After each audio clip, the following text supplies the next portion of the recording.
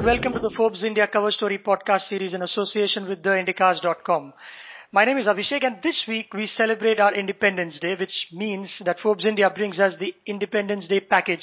And joining me to talk about it are Senior Editor Dinesh Narayanan from Delhi and Editor-in-Chief R. Jagannathan from Mumbai. Good evening, both of you. Dinesh, Jaggi. Hi, Abhishek. Always a pleasure talking to you. Thank you. And every year, Dinesh, you are pretty much a default participant when we talk about the independence issue. Each year we have a theme. In 2010, you looked at some of India's biggest geopolitical challenges. In 2011, it was about how the government was under the cosh for its failure to govern. Last year, we discussed as to what are the fundamentals of a great nation. What is the theme this year and why? Basically, the theme this year, actually, we wanted to look a very close look at the idea of freedom itself from all perspectives, because I think this is the last Independence Day before the elections, and a lot of these issues are going to play out in the coming months as parties position themselves for various kinds of change and other things. The preceding 3 years have also been a very tough one for this country, where all kinds of issues have been brought to the fore by the people, whether it's the Anna Hazare agitation or the Delhi gang rape related protests. So a lot of mutinies are bubbling up. Business is simply gone on strike. They are not investing at all. If you see, there is a whole host of events and non-events that are preceding the next election. So business is not investing, and they feel their freedoms are curtailed. Government is simply not acting. Bureaucrats are not getting projects off the ground. I think this is the context in which the last Independence Day before the elections are being held. So we thought we should look at the entire range of freedoms and where it is holding people back. It is not just business freedom, but we're also looking at the advent of crony capitalism. We're looking at what are the social factors that are inhibiting inclusiveness. What's the problem in health? What's the problem in education? What's the problem in public sector? All these things we have tried to look at. Dinesh, would you want to add to this? You've written an opening essay as well, which sets the tone for the rest of the essays. Yes, Jaggi has summed up what the theme is all about. I mean, it's quite visible even in the recent events as well, especially the Durga Shakti Nagpal case, which is playing out in Noida and Delhi right now. I mean, that goes on to show the kind of restrictions or the kind of straitjackets in which people operate, bureaucrats or politicians. Even the central government is not able to do anything about, what Mulayam Singh Yadav and Akhilesh Yadav are doing in UP. Not allowing an officer to go ahead with whatever it takes to stop illegal sand mining. And that incident shows, how much the freedoms of professionals as well as other businessmen, of even politicians, is curtailed in this country today. Right. But some would argue that this is pretty much the story of India almost since it was liberalized in 92. The difference perhaps is that the the scams are inflation adjusted, and there are a few more people talking about it on Twitter and Facebook. So what's different this time that you wanted to highlight? I think we are paying the price for our sins, for not doing much by way of reform. As Dinesh has pointed out in his overview, I mean, you have done one level of reforms, but you are not logically followed through. Capital reforms have happened where business can easily raise capital, but the related reforms related to other factors of production like labor, natural resources, like whether it is energy or iron ore, and you not had a transparent system, and you don't have fundamental things done like that. So land, labor, natural resources, you've not done the reforms necessary. You only freed capital.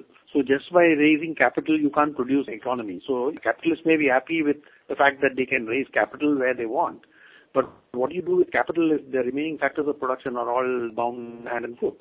So that's the substance of what Dinesh has written, where he talks about if you don't reform energy, land and labor, you're not going to get full-fledged reform. You've done 1/4 of the reform.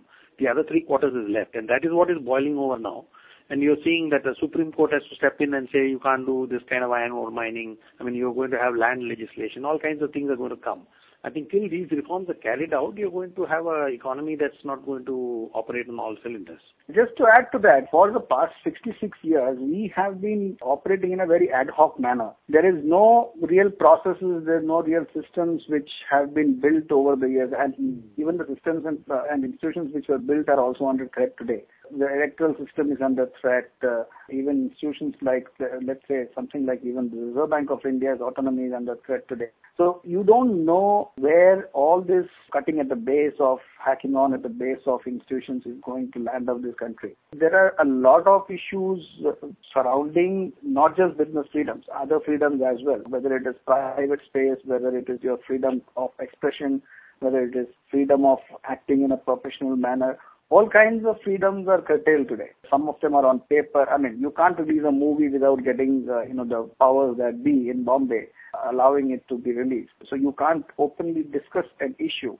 You can't have a debate of very high quality at all, because the debate itself is curtailed at the most superficial level because it's either hurt someone or somebody thinks that it is against their sensibilities. So all kinds of freedoms are under threat today. That's a fair point. So in other words, can we say that there's a little too much meddling by the government? I'm not saying it's just the government. I'm saying there are a lot of other extra government non-authorities as well which are curtailing freedoms. It's not just the government. I mean, anybody who has a little bit of power, it could be political power, it could be bureaucratic power, it could be an NGO power, it doesn't matter. There are a lot of influential organizations and people which have come up because they have to protect a certain vested interest. It's curtailing freedoms. Right. On these lines, you have an array of essays. Now, how did you reach out to these people? And if you can give a bit of a background as to how did you choose certain individuals to write these, and what is the common theme that runs through all the essays that describe this Independence Day package? Dinesh and I had reached out to a lot of people. The common thread is each person has a perspective on where the issues are. And some people are sector experts, some people are broad thematists. For example, I mean, it is not that though we are largely pro-business as a magazine. I asked Pratap Banu Mehta to write that, look, capitalists are their own worst enemies. They are the ones who are actually damaging capitalism. So that's an important point to make, that instead of business speaking in one voice, you are trying to speak for your narrow sense of business and you are actually ruining the field for all businesses. So that's a critical thing that business needs to also understand. So the important thing is we have done some reforms, but we have made it specific to little favors here and there instead of making it uniform and applicable to whole raft of industry. So that's the key point that one of the writers is making. So it's not that all of them have a theme in terms of saying the same thing, but they say that you have to look at the same aspects in different ways. And that's what the different writers do. I think Dinesh can probably add to that. Nation building is not the prerogative of the government or the preserve of the government. A lot of factors have to come together. It's like game theory. All the players getting the maximum benefit might not be the best case scenario. There is an optimum which is probably not at the top level, it's somewhere just below the top. To find that optimum, all these factors, business, society, NGOs, government, all of them have to come together and function like, complementing each other rather than having an adversarial. I mean, there is an amount of adversarialism in all these elements of a nation, but those have to be creatively used, not necessarily be at each other's throats all the time. One of the things which come up often is the issue of corruption and how in crony capitalism there is always a very strong incestuous relationship between the government and business, which is what is probably at its peak today. Now, take the example of some of the American companies who have to operate in India because they have an act there which controls corruption in foreign countries. The case of Walmart, for instance, they are taking a really look at the entire Indian business because of their Mexican problems. Now, one of the stories which appeared in the media about Walmart, it said that a transporter for Walmart was sacked because he admitted that he cannot keep the cost of his operations low unless he pays bribes to all the intermediaries in the transportation business. Now, a company like Walmart then refuses to hire someone like that who pays bribes. When you're going to lose business because you cannot keep your costs low because of corrupt practices or other not so right ways, then probably there is an incentive for people to, again straighten up. Then probably there would come pressure from outside. There will be competition. The flip side of that is that the Indian businessmen who are more comfortable doing business in this way might feel that, okay, here's a chance. We have a competitive edge where we can get into all kinds of practices and still get ahead of the foreign companies because they would not compete on a matter of principle. It could go either way, but I would hope that it goes the better way, that better practices from across the world will come to India and those will help us improve systems here. and probably a lot of issues like corruption will be dealt with in this manner at least. Well, on that hopeful note, I think it's time to wrap up. Thanks a lot, Dinesh and Jaggi, and all you listeners, a very happy Independence Day. Thank you very much. Thanks, Abhishek. All you listeners, you can get this podcast on ForbesIndia.com as well as TheIndicast.com. Type in Forbes India on the top right window of iTunes and you can subscribe to us. It's free. To have someone contact you from Forbes, just message Forbes to 51818.